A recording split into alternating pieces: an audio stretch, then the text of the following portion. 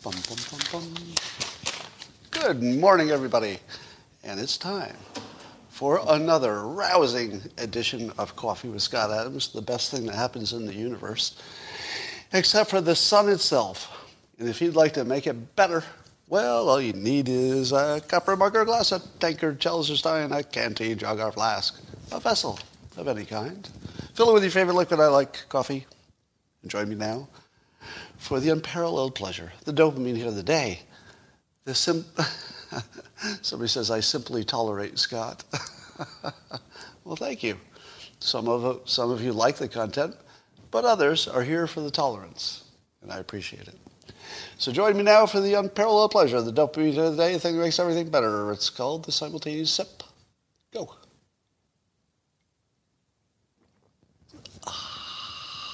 Oh, good. Yeah, that's good stuff. Rah. Well, in Portland, the people in charge have decided that instead of using the police, which, as you know, are overfunded in Portland, according to Portland, instead of using their limited police to break up violence between opposing political groups in the city, they decided to stand back and let them fight. Because they were just using things like sprays and clubs and stuff like that. It wasn't especially dangerous until the gunfire. I guess the police got involved when there were shots fired.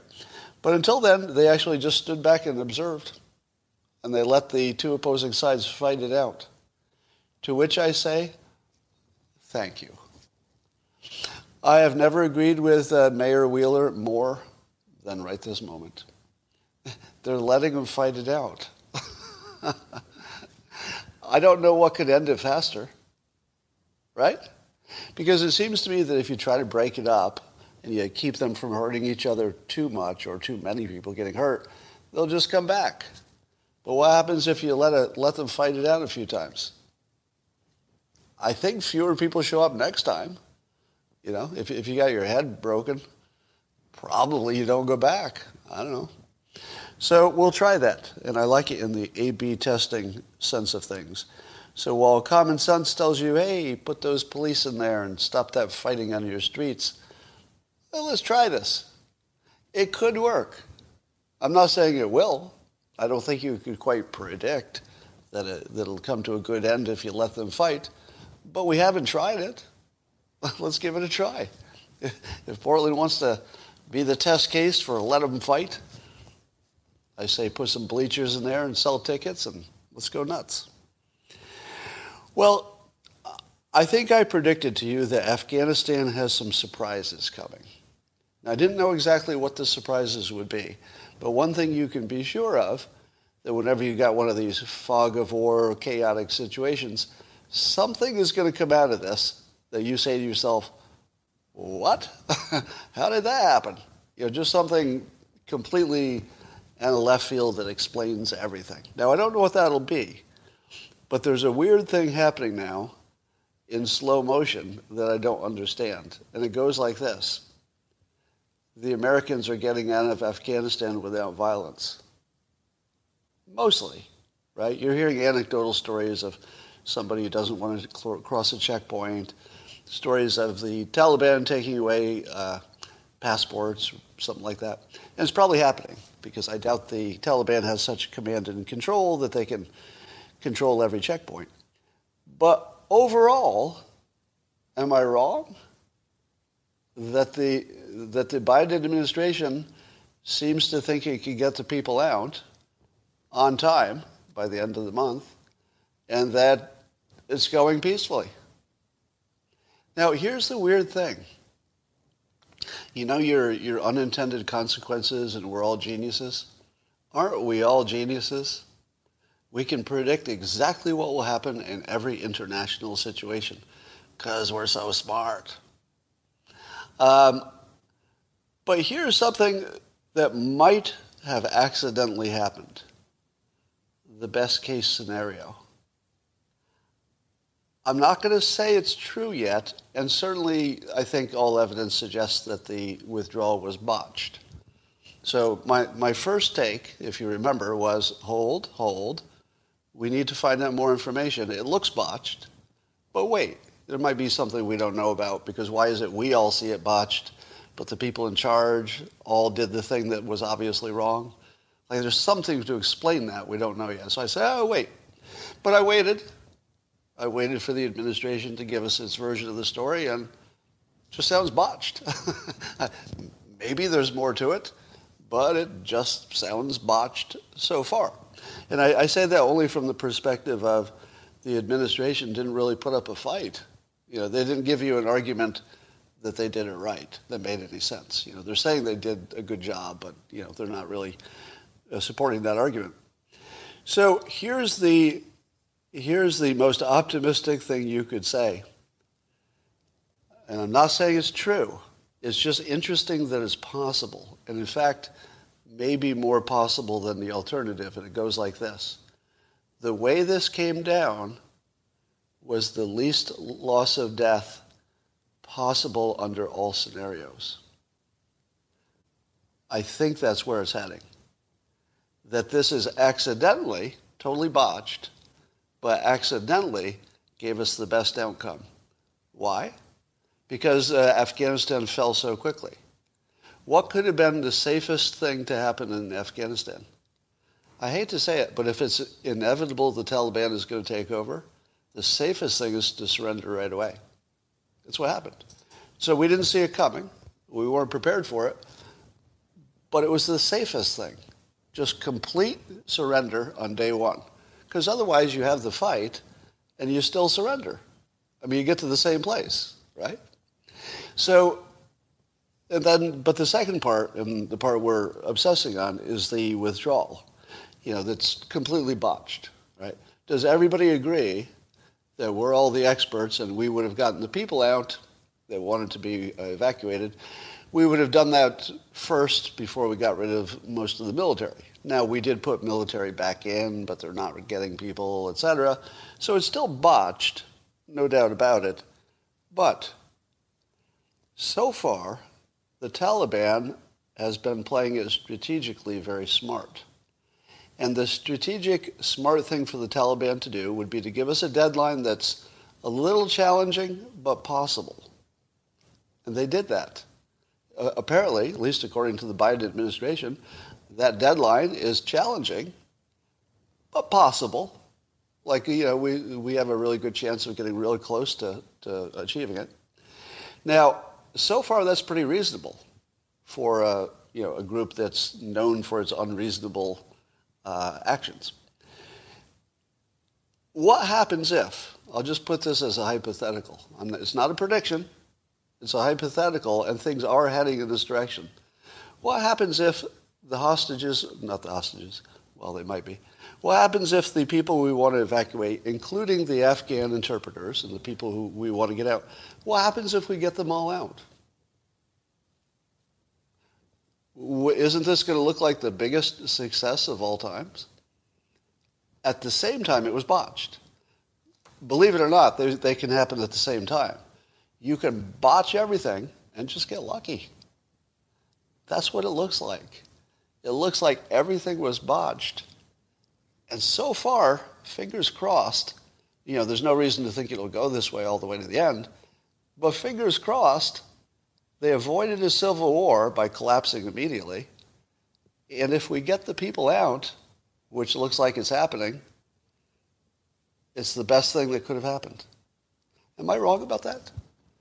I mean, if you're just counting bodies, how could we have done better than this, assuming that we do get the evacuees out? Now, that's a big, big assumption, right?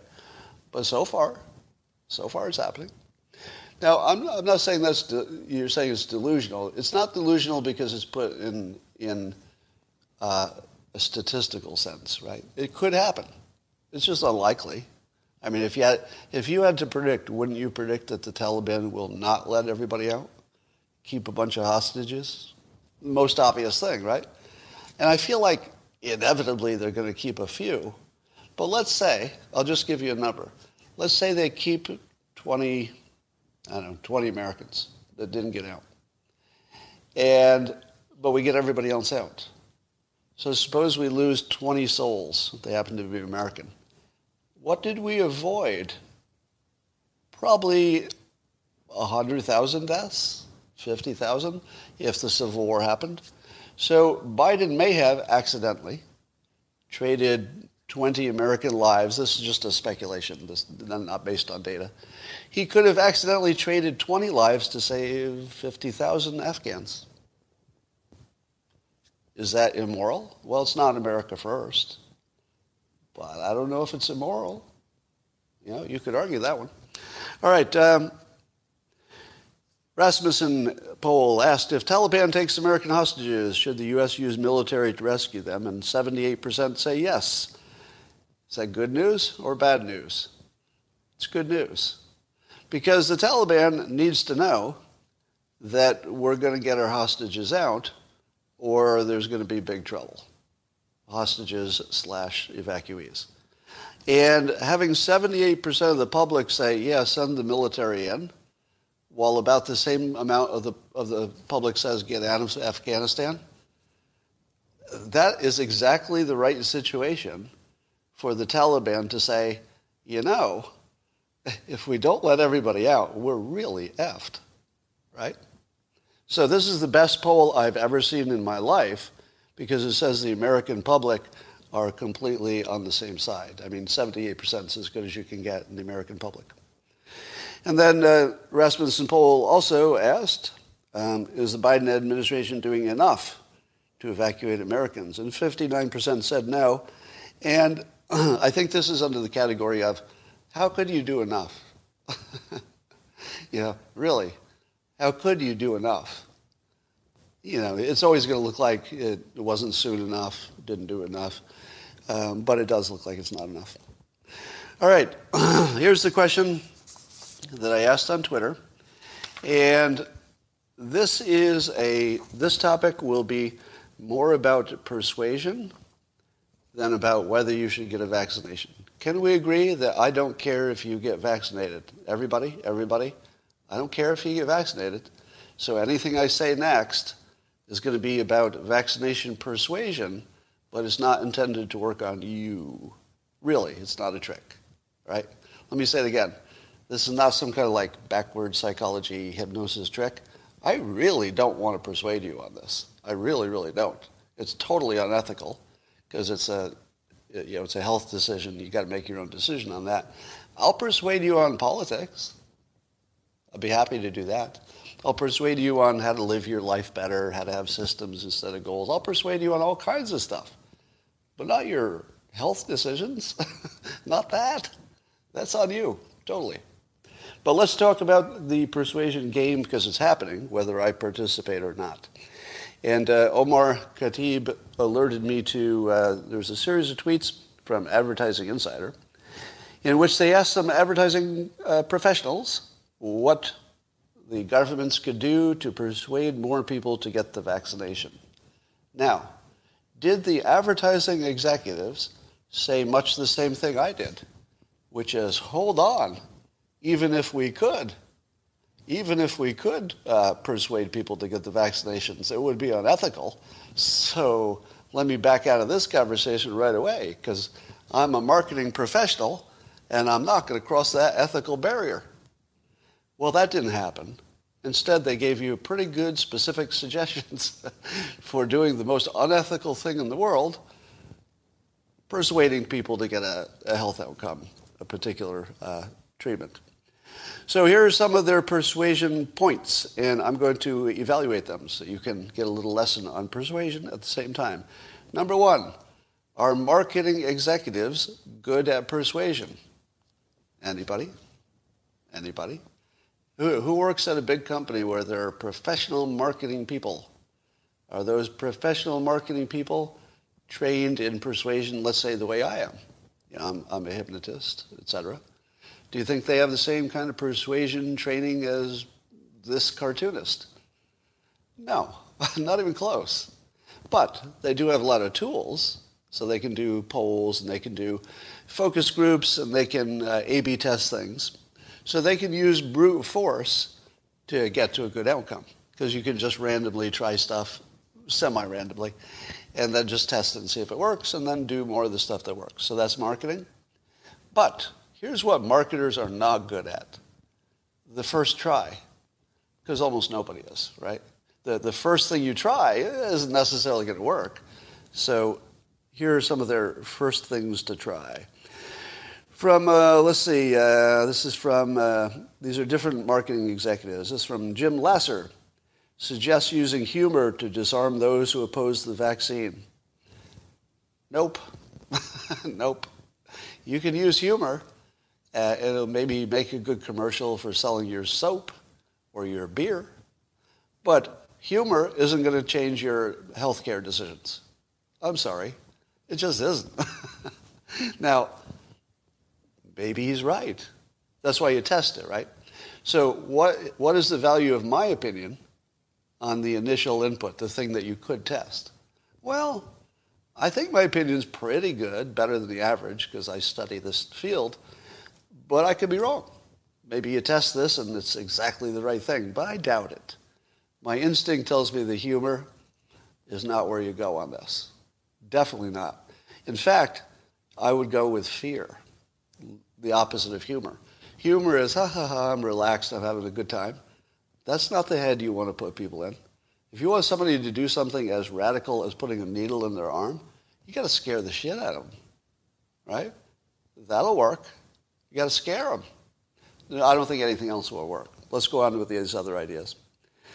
He said that the same guy said that the stickiness of puns can be effective. I don't know about that. Now, the stickiness of puns in terms of wordplay, that does have some scientific support. If the glove doesn't fit, you must acquit. Sort of wordplay, it's a rhyme. The rhyme does actually create some persuasion. So science supports that. But that's not enough to get somebody vaccinated. All right.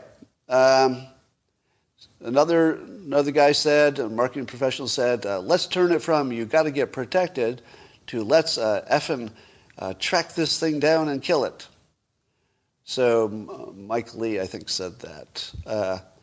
Well, I'm not sure about the attribution. But the idea is that you got to get tough with it. Talk tough, and then people say, yeah, let's go to war against that virus. Terrible idea. Terrible idea. I mean, I don't even know what to say about it. It's just a terrible idea. All right, so forget that one. Another said that who originally casted doubt on the vaccine should play the trump card and give him credit for starting the vaccine program and directing the resources. Possibly the worst of all the ideas. If you bring Trump into the conversation of vaccinations, do people even try to make a medical decision? No. As soon as you add Trump to the conversation, it's a political conversation. It doesn't matter what the data is. You throw Trump into any conversation about healthcare, and it's just a Trump conversation. So this is a horrible idea, like really, really, really bad from this marketing professional. Don't throw Trump into the conversation. Yeah, that just makes everything worse. All right, here's another one. An effective campaign would have to find people who are anti-vaccine and convert them. So you'd have to find the anti-vaccine people and get them to be pro-vaccine and then help sell it. Would that convince you? If you saw somebody who is anti-vaccine, let's say you are, and they were that anti-vaccine just like you, but unlike you, they had changed to be pro-vaccine, would that change your mind? No. No, it wouldn't.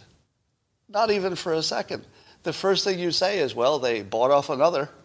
There's another sheep. Looks like another sheep went to slaughter.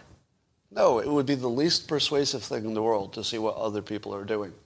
Now, suppose all you did was show that smart, good-looking people were getting vaccinated, and the people who were not getting vaccinated were unhealthy-looking slobs who make lots of bad decisions in general. Well, that might work. That might work.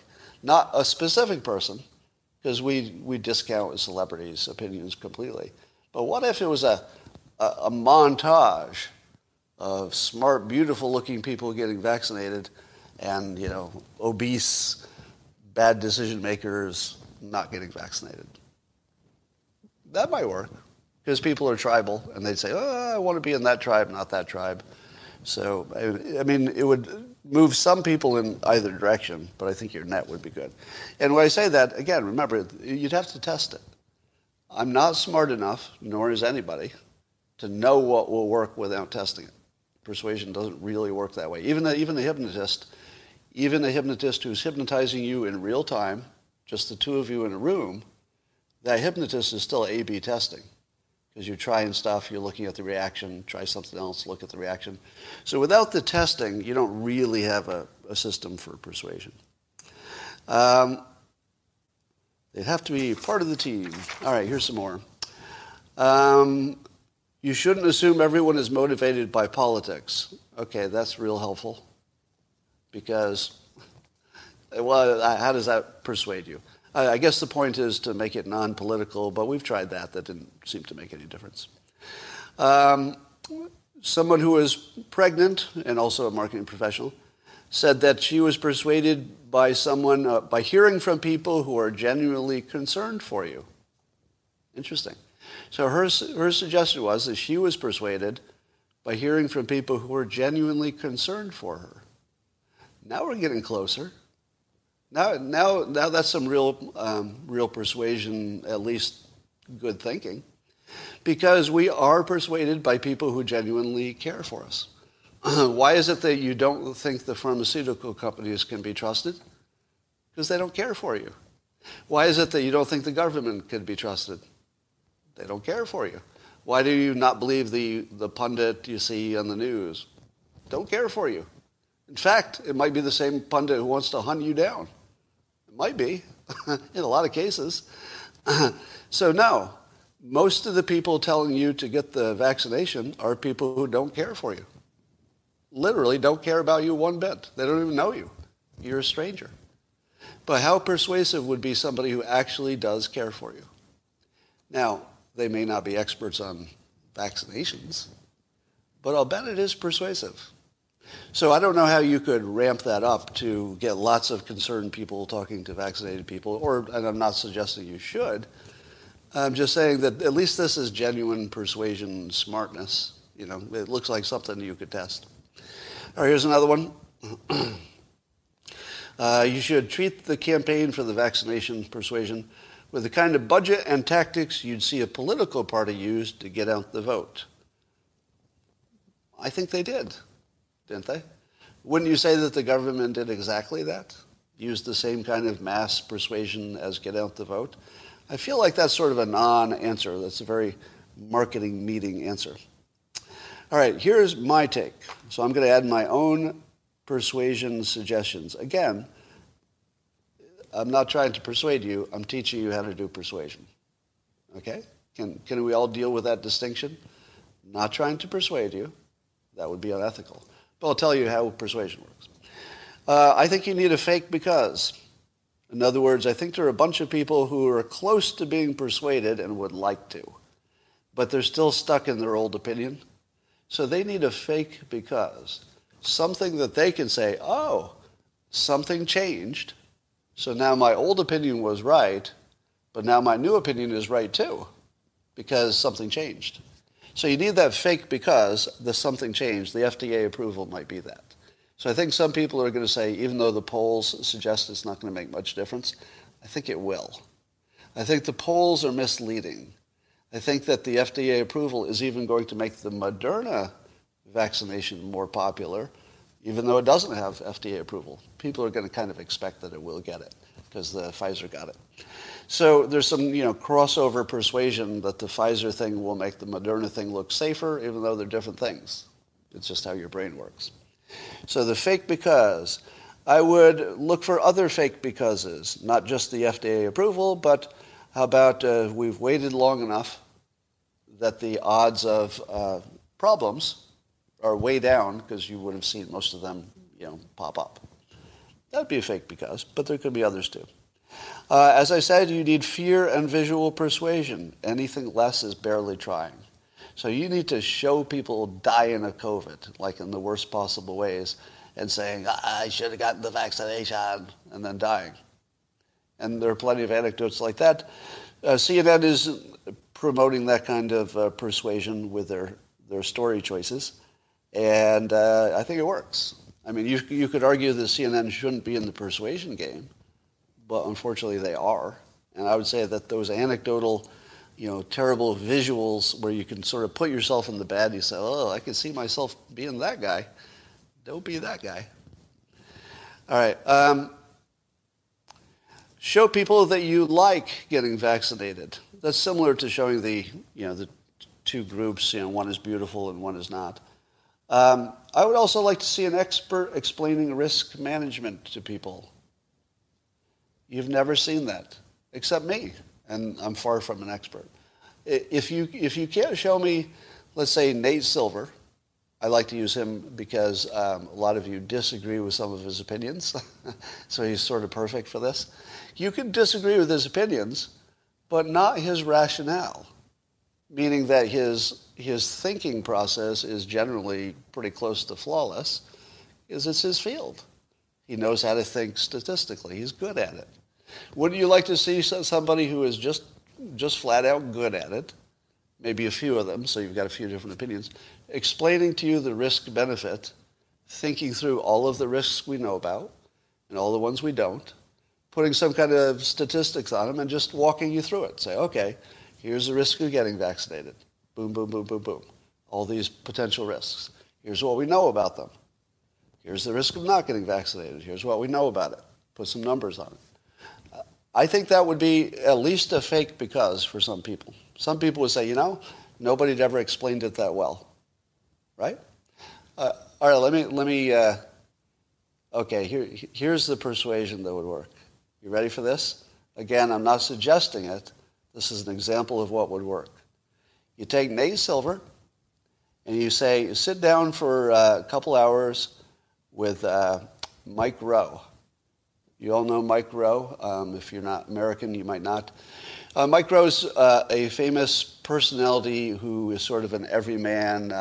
He does what's called dirty jobs. He did a show where he would do like these awful jobs where you literally get physically dirty, doing gross stuff. So he's famous for being like a level-headed, rational person who just can see how to get stuff done. Right? That's sort of his brand. So you take Nate Silver and you spend 2 hours with Mike Rowe teaching him how to look at the statistics, and then you have Mike Rowe explain the statistics to the public. Why? Because if Nate Silver does it, you're not going to understand it, right? He's almost too good because his explanation would have enough nuance in it to be accurate, but maybe a little confusing because you can't follow the nuance of statistics. But you take that stuff and you package it up with Mike Rowe, a really, really credible voice, especially to the right, who has a lot of resistance. Mike Rowe could sell the shit out of this. He really could. Now, people are saying, is he a scientist? Is he a statistician? No. He's you. That's why it works. Do you know who would be the most persuasive person for you? The person who would convince you specifically the best would be you. If you could make a digital version of yourself and give it a script written by somebody who knows what they're talking about, and then that digital version talks you into getting vaccinated, it would be the most persuasive thing that could happen. You couldn't beat that, right?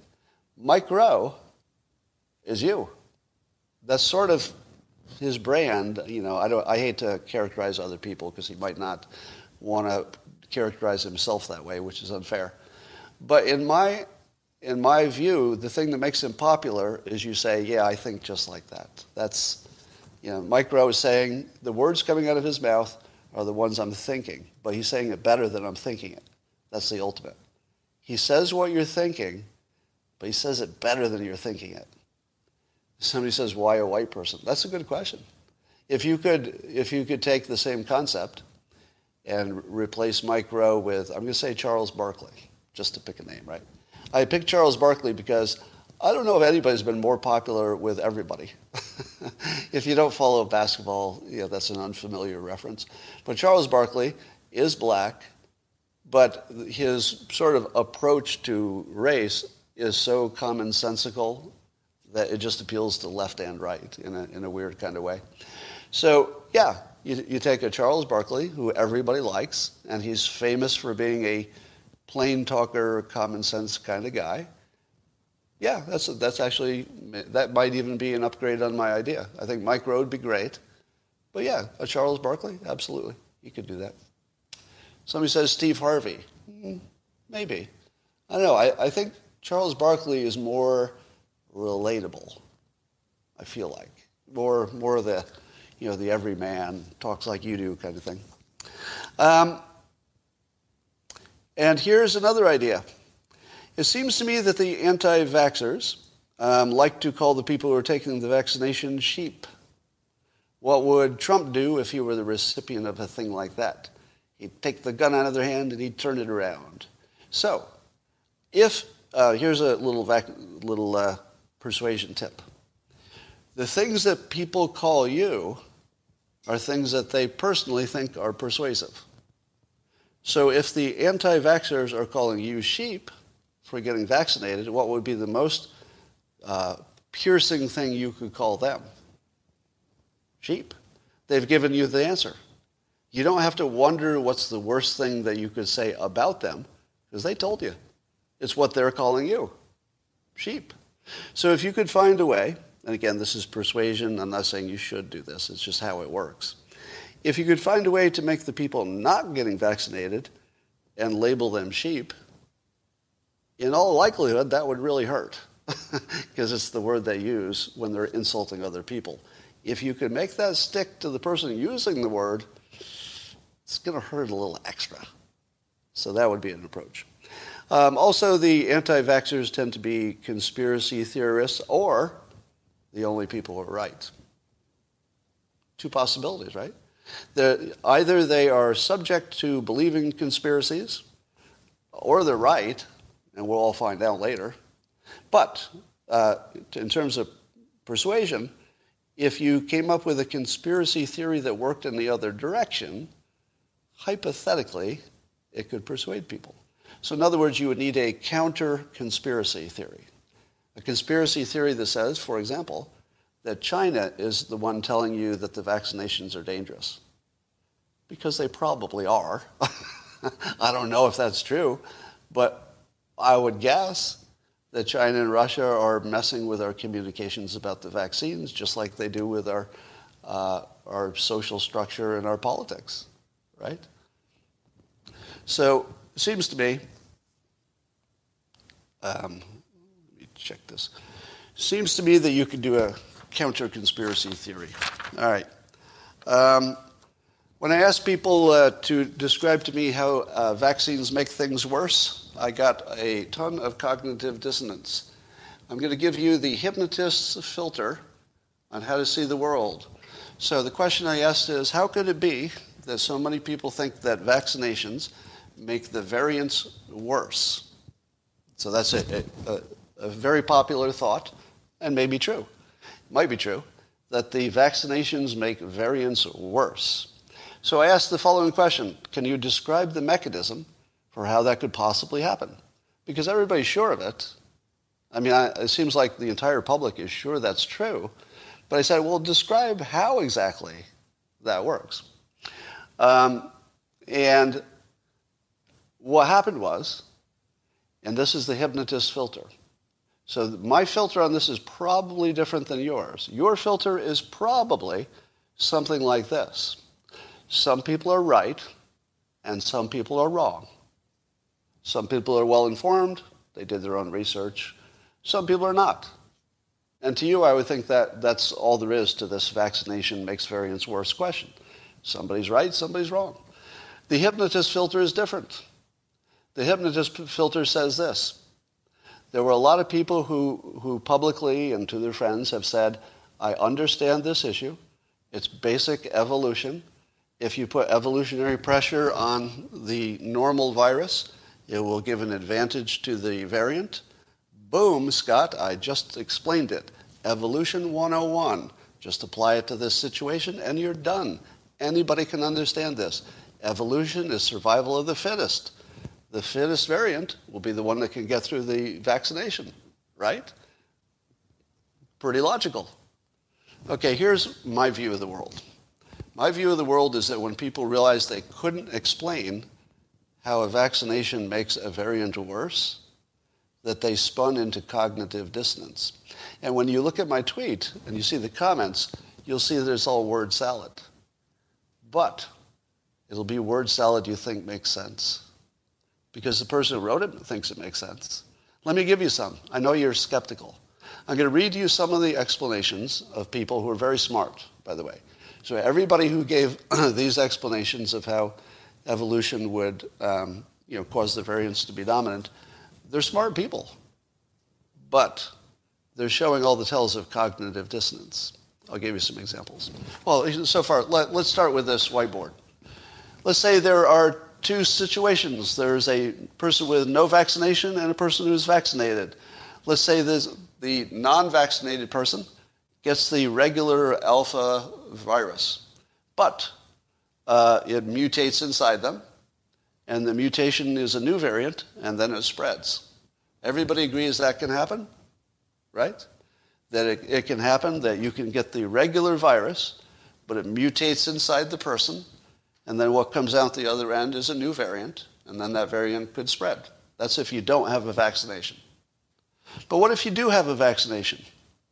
Well, in that case, the alpha virus goes in, it mutates, and then a new variant comes out, and it spreads. What was the difference between the vaccinated person and the no vaccinated person? Nothing. Because both of them have the virus in them. Both of them can spread it. There's no difference. So now everybody who is positive there's a difference has to explain this. And that triggers cognitive dissonance. Now, let me say as clearly as possible, I don't know if vaccinations cause more variants. I don't know. I mean, I legitimately don't know, and I'm not sure I even am biased in one direction. All I do know is that when people try to explain it, they're spinning into cognitive dissonance. That I do know. So I can say that with great confidence. It's something I study. So let me give you some examples. Again, these are smart people with smart explanations. A vaccine which targets a specific part of a virus will mean that small mutations in the virus can survive while the targeted virus cannot. Since viruses are mutating all the time, eventually one of these mutants, aka variants, will become dominant. How'd that happen? How did one of them become dominant? Just by being more viral, right? In my example, the vaxxed or the unvaccinated person, which of these cases is there going to be more variants? Well, I would say that the vaccinated person has less virus to begin with and less chance of spreading it. So I would think there would be fewer variants if you got vaccinated. I don't know that that's true. I'm just saying that's where the logic takes it with the limited information I have. So here's my question. What would make the variant survive? And I'm hearing things like, well, the old virus and the new variant are fighting it out, and one is compelled. Nothing compels a virus. If you have two viruses in you, they both would spread. If you had the Delta, it spreads. If you have the other one, it spreads. So I can see why there would be more. Actually, there's just no mechanism described here. Now, then other people use analogies, but the analogies fall apart. I'll give you one analogy that was used. If you're trying to breed small dogs, let's say you kill all the big dogs, and then you breed the small ones, and then you do the same round again. Whatever the largest puppies are, you kill all of them, and then only small puppies grow up, and then they have babies, and they're small, right? So that's the analogy. So the virus would be like that. No, it wouldn't, because the virus doesn't kill all puppies. The virus doesn't kill all anything. It just reduces it. So the analogy would be if you were trying to breed small puppies, you take all puppies and kill 10% of them. How does that help? So the analogy just falls apart because there's always some difference in the analogy from the original, and it's a big difference. So there's that. All right, so some of you in the comments are saying survival of the fittest. How many of you in the comments think that survival of the fittest can explain why the big variants get out past the vaccines and the weaker ones don't. Is it survival of the fittest? Because that's the thing, right? You've all studied evolution. Survival of the fittest. How many of you know that survival of the fittest is not science and that it's not evolution and that survival of the fittest doesn't exist? How many of you know that? How many of you know that the theory of evolution does not include survival of the fittest? That's completely debunked. How many of you knew that? Somebody was about to say that. And do you know who debunked it? Stephen Jay Gould. I think probably the top evolutionary biologist in the country. I think he's passed away now. But it's debunked by the top evolution scientist and agreed by all of science. There's nobody in the evolution field who thinks survival of the fittest is a thing. Did you know that? Because so many of you said, well, survival of the fittest. You just apply it to the virus. But it doesn't exist anywhere. It's not a thing. Most people think it is. It's sort of like people believe that Trump said, the Nazis were fine people. People think that Trump said, drink bleach. It just didn't happen. None of those things happened. And there's no such thing as survival of the fittest. It doesn't exist. Do you know what does exist instead? Survival of things that didn't die. It's a big difference, right? So if you had a species that was just perfectly well suited, but then let's say a tsunami kills everybody, was that group unfit? No, they just had bad luck. There was a tsunami. It got them all, right? So there's luck and there's survival of things that survived, but that's it. There's just survival of things that survived. So in the world of survival of things that survive, which is the whole explanation, just some things survive. They get lucky. That's it. No, it's not semantics. It's not even close to just being semantics. If you don't see the difference between survival of the fittest and survival of the random, you're missing a really big point. I'm saying that the way we evolve is survival of the random. It's not the fittest. Sometimes it is, but it's a coincidence. All right. So it's not so much natural selection as just chance, would be a better way to say it. It's just chance. So I don't see how chance can be part of the explanation. But we are warned by Ian Martisis that there's a bigger risk called original antigenic sin. How many of you have heard of that? Raise your hands if you've ever heard of original antigenic sin. I'm going to try to explain it, but forgive me because I don't understand this field well enough. So I'll give you the dumb person's, the idiot's definition. It goes like this. If your immune system has been trained against a particular attacker, let's say a virus, you have a kind of immunity memory. And that immunity memory could work against you as well as for you. And the way it could work against you is that when a new virus comes in, a variant, let's say, your immune system says, oh, I know exactly what to do. And it ramps up to fight the virus, but it's a different virus. It's just one that's like it. Now your immune system is all ramped up to fight the wrong thing. It's actually working overtime on the wrong thing because it said, I think that virus is a lot like that other one. So it goes to work on the wrong virus, and then the right one just has a clear channel. Now, apparently that's a real thing which has happened in the past in different situations. So just know that that's out there. All right. I don't know what the size of that risk is, actually. And that is what I wanted to talk about today. I'm going to run and do something else. And I hope you don't hate the persuasion lessons in the context of these boring topics like vaccinations and masks and stuff like that. I think the persuasion stuff is interesting. And if you don't, let me know. But I think that you learn something when you see the persuasion element separate from the science. All right, that's it for now.